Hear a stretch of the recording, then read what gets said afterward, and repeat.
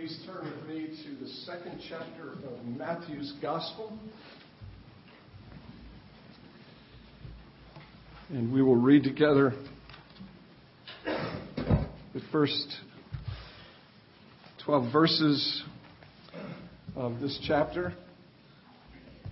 The story of the appearing of the wise men who have come from the east. Just as a little point of information, this narrative of this visit occurs some months, perhaps even as long as 2 years after the birth of Jesus. You'll notice in the reading that Jesus, with his mother Mary and with Joseph, are now in a house, no longer in a stable, in a manger, but in a house. And so be aware that some time has passed since what Matthew recorded for us at the end of chapter 1. So beginning at verse 1 of chapter 2 of Matthew. Now after Jesus was born in Bethlehem of Judea, in the days of Herod the king, behold, wise men from the east came to Jerusalem, saying, "Where is he who has been born King of the Jews? For we saw his star when it rose, and have come to worship him." When Herod the king heard this, he was troubled, and all Jerusalem with him. And assembling all the chief priests and scribes of the people, he inquired of them where the Christ was to be born. And they told him, "In Bethlehem of Judea, for so it is written by the prophet, and you, O Bethlehem, in the land of Judah, are by no means least among the rulers of Judah, for from you shall come a ruler who will shepherd my people Israel." Then Herod summoned the wise men secretly and ascertained from them what time the star had appeared. And he sent them to Bethlehem, saying, "Go and search diligently for the child, and when you have found him, bring me word that I too may come and worship him." After listening to the king, they went on their way, and behold, the star that they had seen when it rose went before them until it came to rest over the place where the child was. When they saw the star, they rejoiced exceedingly with great joy. And going into the house, they saw the child with Mary his mother, and they fell down and worshipped him. Then opening their treasures, they offered him gifts, gold and frankincense and myrrh. And being warned in a dream not to return to Herod, they departed to their own country by another way. Let's pray together. Lord Jesus, thank you for this, your word. It's about you, but it comes from you. And we marvel at the mystery of all of that. We stand in awe of it, but we believe that you've given this word to us for our good and for your glory. And now we need your Spirit, Lord Jesus. We need you to give your Spirit to us, to open our eyes and our ears and make our hearts pliable so that your word might do its work. Come, Lord Jesus, hear this prayer. Grant your Spirit. We ask in your name. Amen. You may be seated. My guess is that most of you have taken down your Christmas trees and begun putting away your Christmas lights. In all good humor, let me say shame on you. This is January 6th, which happens to be my mother's 86th birthday, which is very important for me. But even more important, this is Epiphany. It is the 12th of the 12 days of Christmas. It is the last day of the Christmas season. So next year, keep your tree up, keep your lights out until January 6th. And keep on declaring to people that the light has come into the world. This is Epiphany. What does Epiphany mean? Well, it comes from a couple of little Greek words. One means to make manifest, and the other is a little preposition that sort of puts the verb on steroids. It's like giving it a shot of caffeine. It's like a It's like a super manifestation, a hyper manifestation. It's an over-the-top manifestation. That's what Epiphany is. And what does Epiphany celebrate? Well, Epiphany celebrates the manifestation, the really significant manifestation of Jesus as a Savior for the nations. As a Savior for the nations, plural. As a Savior for the Irish and the English and the Scots and the Vietnamese and the Laotians and the Bolivians and the Argentinians and the Palestinians and the Syrians, as well as the Jews. We celebrate Epiphany because those who came to see Jesus were Gentiles. And as I trust we'll see through this little bit of time in God's Word this morning, they represent us. They represent us. Gentiles who have come to worship the King. And this day of Epiphany, after the significance of Easter and Resurrection Day, and then Ascension and Pentecost, without those days, none of the rest of these days mean anything at all. Without the resurrection of Christ and the ascension of Christ and the rule and reign of Christ, without those days, Epiphany, Christmas Day, Advent, none of those days means anything. If Jesus just died and stayed in the ground, the whole thing is meaningless. But after, in order of importance, Resurrection Day and Ascension Day and Pentecost, this day ought to be your favorite day in the whole year because it's about you. Because most of you in this room, as far as I know, are Gentiles. There may be a few of you, I think there are a few who have some Jewish connections, some Jewish blood coursing through your veins. You need to remember that this Savior who came isn't just for you. This Savior who came is for me, an Irishman, a Gentile. So this day really should be a favorite day, a day of incredible celebration and thanksgiving for you. Oh, and forgive me that I didn't mention the Dutch. Don't take it personally. Now, there's a lot going on in this passage, some of it explicit and some of it more subtle.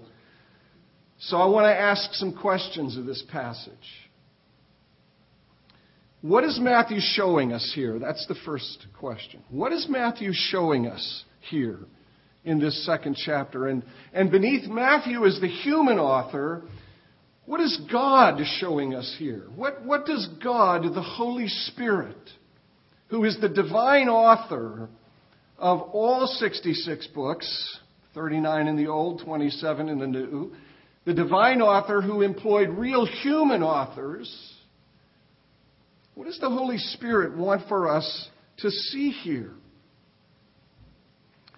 And the answer is simply this: that Jesus of Nazareth, who has come to be the Savior of the nations, the Son of Mary, is the fulfillment of what is promised in the Old Testament.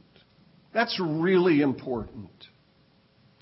That's really important. And I know it may be one of those things that sort of goes without saying. And yet I will tell you that I think there's a considerable misunderstanding about the exact nature of Jesus fulfilling Old Testament prophecy. And there's a great pervasive misunderstanding of the nature of the relationship between the Old and the New Testaments. So while it may go without saying that Jesus is the fulfillment of everything that's promised in the Old Testament, we need to take that very seriously and really begin to think through the implications of it. Here's the principal implication. From Genesis to Maps, one story is unfolding. One story. Promise and deliverance. Promise and fulfillment. And what Matthew wants us to understand and see is that this Jesus of Nazareth, Jesus the Son of Mary, is the fulfillment of what is anticipated in the Old Testament. I have a neighbor with whom Barb and I are friendly, and the week that Lucy was here, I was standing outside my house, and she drove by, and my neighbor happens to be Jewish, and she waved at me as I was holding my granddaughter, and a couple days later she came by again, and Lucy was gone, and my heart was sad, and she stopped and rolled down her window, and she said, "Was that your granddaughter?" I said, "Yes, it was." I said, "It'll happen for you someday." And she said, "I'm not so sure." And I said, "No, you have daughters. It'll happen for you someday." And then she said, "And Messiah is coming too." And then she rolled up her window, and I'm in my driveway saying, whoa, wait, can we talk? Because you know what I wanted to say to her. You're absolutely right. He is coming. And he's already come. That's what Matthew wants us to see. That's what he wants us to understand. Look at all of the ways in which Matthew shows us, just in these first couple of chapters, by citing Old Testament references that Jesus is the fulfillment of these promises. Chapter 1, verse 22. All this took place to fulfill what the Lord had spoken by the prophet. "Behold, the virgin shall conceive and bear a son, and they shall call his name Emmanuel," which means God with us. From Isaiah 7:14. The verse just ahead of that, verse 21, "She will bear a son, and you shall call his name Jesus, for he will save his people from their sins." Jesus is the translation or the transliteration of the Hebrew name Joshua. What Matthew is doing is showing us that Jesus is the greater Joshua.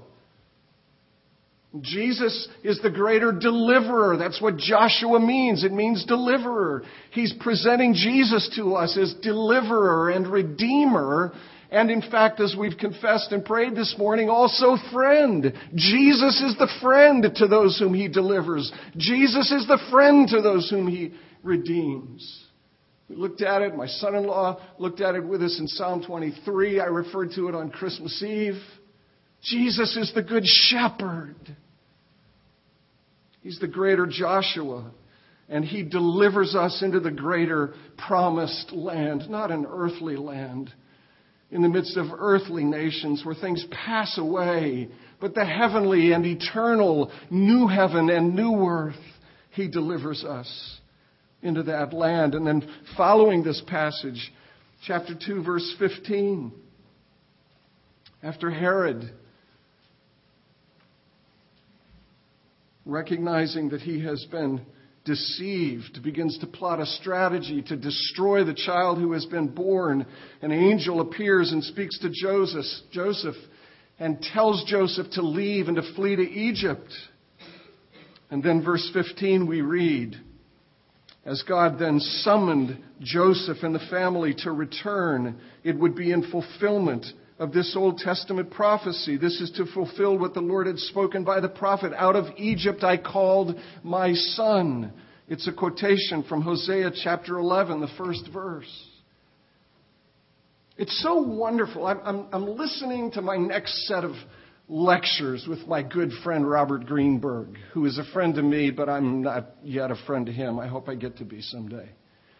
And this series of lectures is called the 30 Greatest Orchestral Works. And I listened to the first lecture this last week on Antonio Vivaldi's 4 concerti we know as the 4 Seasons. Now, I've heard the music, I know the music, but to listen to him talk about the music, you realize there's just a ton of stuff that's going on beneath the surface of the music. And it's so rich and rewarding to begin learning about this stuff. The Bible works in a similar way. There is so much that is rich and wonderful and colorful and filled with interesting little nuances, and this is one of them. What Matthew is telling us is that Jesus recapitulates in his life the whole story of Israel's redemption. And if you want to connect a couple of dots, here are the dots you connect. Jesus' life recapitulates the story of deliverance and redemption, being led out of bondage in Egypt, being cared for in the wilderness, as we see in Matthew's Gospel, where God, by His power, preserves His beloved Son from being destroyed by Herod, cares for Him, directs Him, anoints Him with His Spirit, leading Him every step of the way. Jesus, in the midst of His wilderness, recapitulates the story of Israel. Until through death and resurrection, He ascends to the place of glory, where He rules and reigns at the right hand of the Father. Folks, here's the dot that needs to be connected to this whole idea. It is this New Testament notion that a Christian's identity is Jesus Christ. You are in Christ. You are in the Beloved. And as Jesus recapitulates the story of the Exodus, moving in the direction of the new heaven and the new earth and the eternal promised land, He is rewriting your story. There are the words on the surface of the page, on the surface of the story, and then there's all this wonderful, delightful, amazing, incredible, beautiful color and hue and interaction that's going on beneath the surface. Please, my friends, please read your Bibles. And don't stop reading them. Keep reading them. Because all of this rich, rich depth of the story that is your story is unfolded in so many beautiful ways across the pages of the Scriptures. Out of Egypt I have called my son. Out of Egypt, out of bondage, Jesus calls those who belong to Him. Matthew wants us to see that Jesus is at the center of this whole story. These are the explicit references to the Old Testament. And it goes on in Matthew's Gospel. Read the first 8 or 9 or 10 chapters of Matthew's Gospel, and you'll see repeatedly these references to the Old Testament. Those are the explicit things. But there's this more subtle stuff that's going on, and it's remarkable as well. Look at verses 1 and 2. Now, after Jesus was born in Bethlehem of Judea in the days of Herod the king, behold, wise men from the east came to Jerusalem, saying, "Where is he who has been born King of the Jews? For we saw his star when it rose in the east." Now, I guess we have to deal with the star, at least briefly. And let me just say to you that if you read the commentators will provide us with a number of different answers to the question, what is the nature of this star? Some suggest it to be a particular arrangement of constellations. Some suggest that it's a supernova. Some suggest, because this language is used in the Old Testament, some suggest that it's actually an angel appointed for the specific task of giving direction and guidance to these wise men, these magi. I'm not so concerned about the nature of the star. I'm not a star. I'm much more concerned in the wise men, because I'm a human being like they are. They interest me. And what interests me and fascinates me is the fact that they were able to cite from the Old Testament a reference in Numbers 24,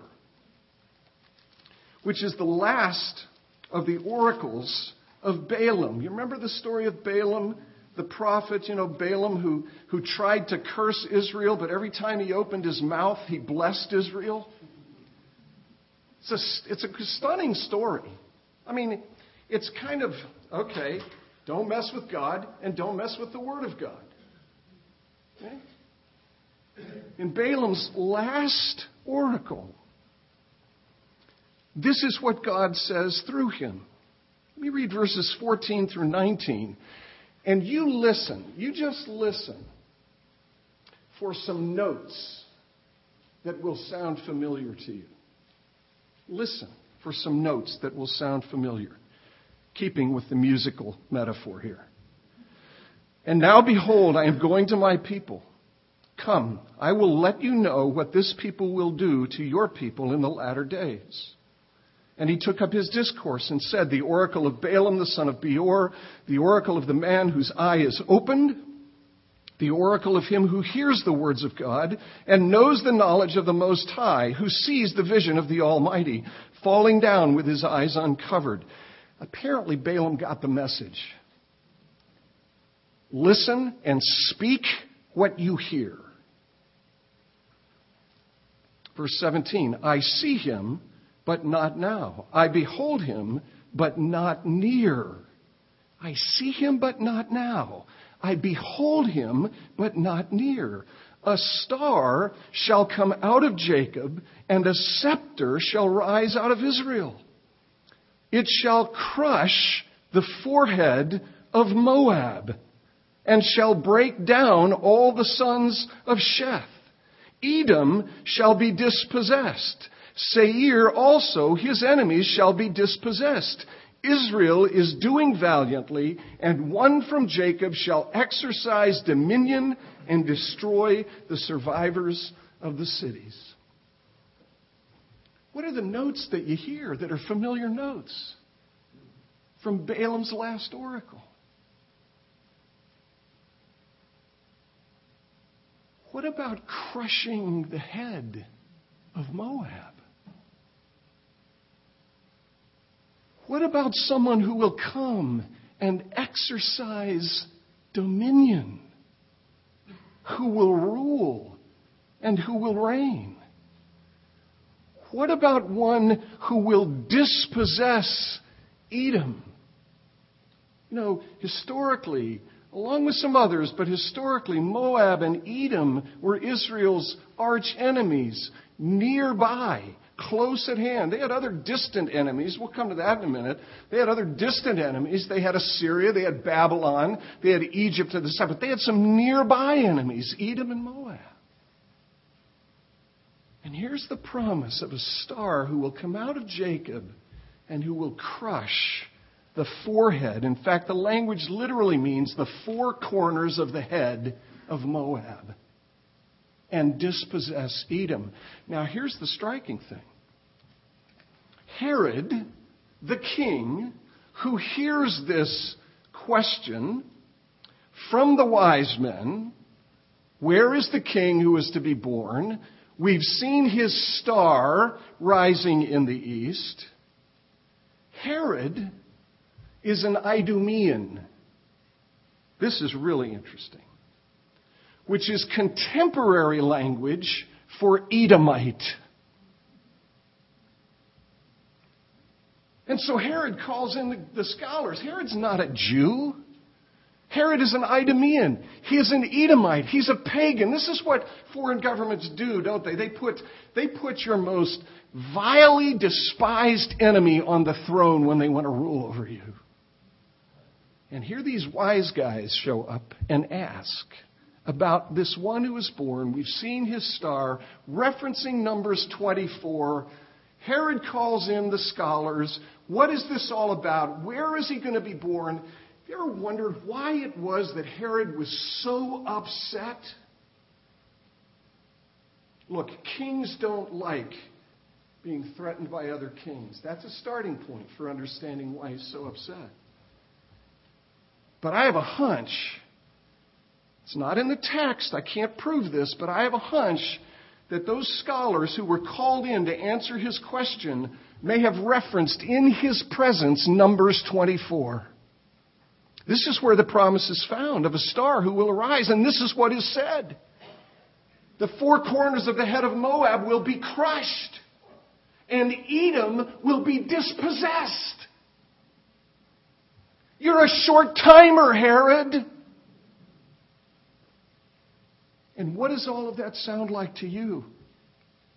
What does all that sound like to you? What are the notes that you hear which you've heard someplace else? Genesis 3:15.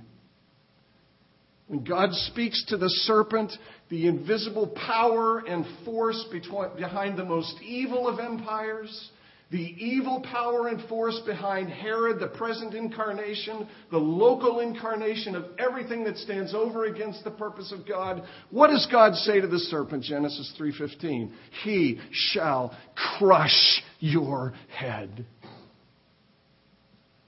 He shall crush your head. It's subtle, folks. But you understand what Matthew is doing? You understand why God the Holy Spirit inspires this particular narrative to be included in His Word? Here's what's going on in keeping with everything we've said across Advent. Here's what's going on. God the Holy Spirit, through Matthew, is declaring to Herod and the whole world, game on. Game on. The serpent crusher has appeared. And he has appeared in weakness and frailty. He's appeared in humility as a baby. But this one is the one who will crush the head of Moab and dispossess Edom and vanquish all of the enemies of God. It's everywhere. It's everywhere. That's what Matthew is saying. He's saying fulfillment is here. And the Old Testament is like a superhighway with all kinds of signposts along the way. And the farther down that highway you get, the more explicit are the signposts. And when you collect up all of those messages that are on all of those billboards down the superhighway of the Old Testament, by the time you get to Matthew's day, it explodes across redemptive history. That's what's happening in Matthew's gospel. Here's another one. It's subtle. Don't have time to unpack all of this. But even the genealogy of Jesus, points us in this direction. The genealogy that's incorporated into Matthew's gospel and with which the gospel begins is structured according to the three great epochs of Israel's history and life. Abraham to David, David to the exile, and the exile to Jesus. 3 sets of 14. You do the math and see if you think this is a coincidence. 3 sets of 14 is also 6 sets of 7. And what is happening as Matthew structures his genealogy, as God inspires him to do it? Is that just lucky? Coincidental? Nah. What is being said in that genealogy is that Jesus represents the end of the work of God in redemption. He comes at the end of the 6th set of 7s, leading to the 7th 7, leading to the inauguration, the initiation of the eternal Sabbath. Jesus completes the work of redemption in the way that His Father, together with Him and with the Spirit, completed the work of creation. Jesus completes the work of redemption and leads the redeemed into the enjoyment of the eternal Sabbath. What is Matthew saying? Fulfillment is here. Fulfillment is here. That's what I want to say to my neighbor. I hope I get the chance. Yes, you're right. He is coming. But He has come. He has come. Second question, how did they know? How did these wise men know this information? How did they know that there would be a star that would rise, that would come from Judah? How did they know this? This needs to be demystified a bit, it seems to me. And the way you demystify it is simply to remember who they are. They came from the east. The commentators are pretty much universally in agreement that that means Persia. That means the realm of Cyrus, and before him Nebuchadnezzar, and before Nebuchadnezzar and the Babylonians, the Assyrians and Artaxerxes, and all those Assyrian kings. That's the region of the world from which they came. But there was somebody else there in that region and had been in that region for hundreds of years. Who's the somebody else? The somebody else is the diaspora, the Jews, who centuries before, beginning in 605 BC, had been deported from their homeland in a series of deportations, culminating in the last one under Nebuchadnezzar and the Babylonians. Deported where? To Babylon, the Babylonian captivity. Deported to what then became the Persian and Medo-Persian Empire. And then in 538, it was Cyrus who decreed that the Jews could come back to their homeland. If you want to read about it from the consumer's vantage point, not the executor's vantage point, but the consumer's vantage point, read Daniel 9, which is where Daniel is reading in the prophet Jeremiah, and he realizes the 70 years have come to a completion, and it's time to go home. And so people begin to go back, but here's the key thing. Not everyone left. Not everyone left. People stayed. It'd been 3.5 generations since the first Jews came to Babylon, came to the whole region. What did they bring with them? They brought the promise. What did those do who stayed? They continued to meet together, to sing the Psalms, to hear the Scriptures unpacked, to hear the hope rehearsed. How do you think the wise men, and we don't know if there were 3 or 30, how do you think the wise men became aware of these promises? From the Scriptures, my friends. From the Scriptures. They most certainly, because they were students of philosophy and religion, they were most certainly familiar with the Old Testament Scriptures, the prophecy in Numbers, the prophecies in Isaiah. And let me suggest something to you, and again, as John Stott used to say when he would make editorial comments, he would say, stop taking notes because this isn't in the text. But let me suggest to you the real possibility that as these wise men from Persia heard the promises of the Old Testament, their hearts resonated with those promises because they were hearing about a different kind of king. They were hearing about a different kind of king. Isaiah 2, verses 2 through 4. It shall come to pass in the latter days. Do you have 30 minutes? I need 30 minutes to deal with the latter days. But I'll deal with it in 15 seconds. Jesus, the coming King, inaugurated the latter days. The latter days have been hanging around for a couple of millennia now. There will be a last of the latter days, to be sure. But these are the latter days.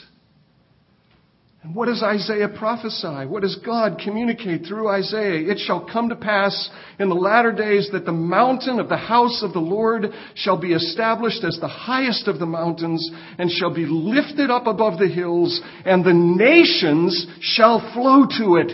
There's our invitation, brothers. Let's go find the star because we've been invited to come in.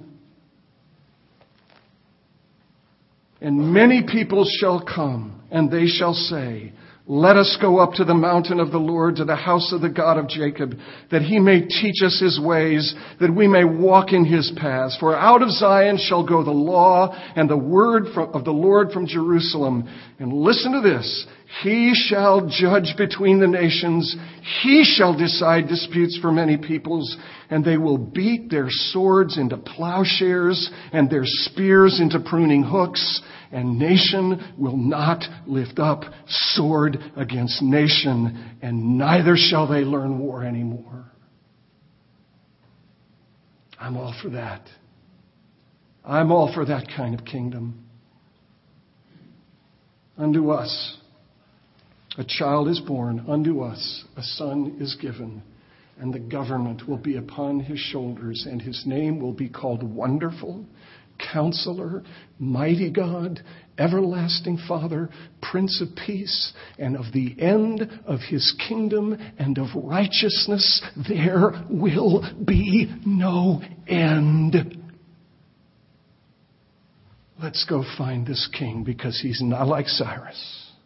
He's not like Nebuchadnezzar. He's not like Artaxerxes. He's not like Alexander the Great, and he is certainly not like Herod. Nor is he like any other earthly ruler. He brings war to an end. I am convinced. It's connecting dots, to be sure. I am convinced that these wise men came seeking this king because they heard the promises from their Jewish neighbors and friends, or from simply reading their holy book. And they wanted to find this king. It's not as crazy as it seems.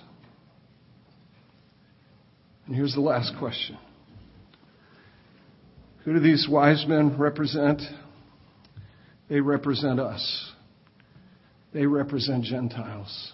They are there as the first among a virtually numberless collection of people from every race, nation, tribe, and tongue on the face of the earth.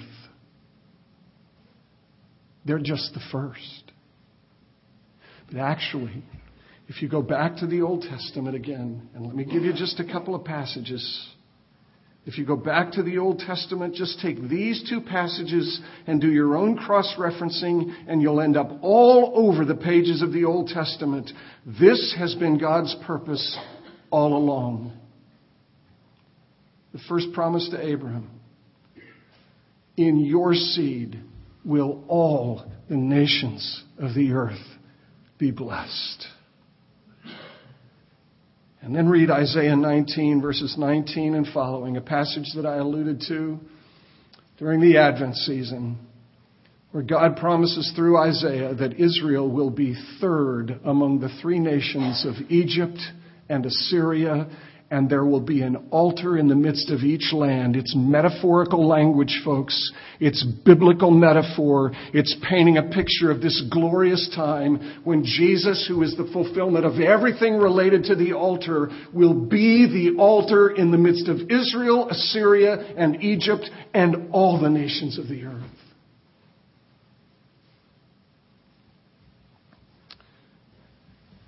And then look at Galatians 3:27 to 29, where the Apostle Paul says there is no longer the kind of distinction that used to obtain.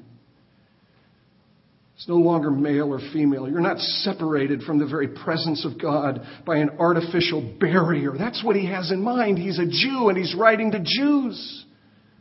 There's no longer an artificial barrier between men and women. Women could only go so far. There's not an artificial barrier between slave and free. The slaves were ostracized and cut out. That would have made sense to Romans who valued their freedom. There's no longer Jew or Gentile.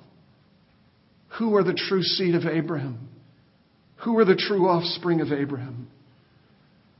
Whether slave or free, male or female, Scythian, barbarian, all who have trusted in Christ are Abraham's offspring. And then read Ephesians 2, verses 13 and 14, where Paul says that in the death of Christ, those artificial barriers have been smashed to the ground. Forever. Forever. So that out of the two, Jew and Gentile, God is creating one new man. And if you want to see a picture of that one new man, go to Revelation chapter 7, verses 9 through 17. And it is this vast multitude clothed in white, singing the praises of the Redeemer, having been gathered from every race and nation and tribe and tongue. That's been God's purpose from the beginning, to bring a Savior into the world who would be the Savior of Jew and Gentile, slave and free, male and female, so that those distinctions matter no more. Don't obtain. Don't abide. I don't know if you've seen Les Mis, but if you haven't, you have to. It is an incredible story. Incredibly well acted. Pretty well sung by most everybody. And the closing scene has haunted me from the first time I saw it. It is even more vivid on the big screen. The closing scene, the eternal state, a picture of the new heaven and the new earth. Do you hear the people sing? Lost in the valley of the night, it is the music of a people who are climbing to the light. For the wretched of the earth, there is a flame that never dies. Even the darkest nights will end and the sun will rise. They will live again in freedom in the garden of the Lord. They will walk behind the plowshare. They will put away the sword. The chain will be broken. And all men will have their reward. Will you join in our crusade? Who will be strong and stand with me? Somewhere beyond the barricade, there is a world you long to see. Do you hear the people sing? Matthew wants us to know that the one who crushes the head of the serpent and leads a people into that distant land has come. Zach said at the beginning of the service, if you know this Savior, you are so privileged. And if you don't, there is an extraordinary invitation extended to you right now, that you come to a different kind of king. Let me pray for us. Lord Jesus, would you speak to the hearts of this gathered people? And I do beg you that for any who are here, who have not stepped over the line into the new world, into the world of freedom, into the world of hope, into the world where Jesus rules and reigns. Would you, dear Jesus, lead them across that line? Change their hearts, open their eyes, give them grace to believe. And for the rest of us, we need the same grace to encourage and strengthen us for the journey that you've set before us. So would you give to both of us the grace that we need? We pray, Lord Jesus, in your name. Amen. Let's stand together.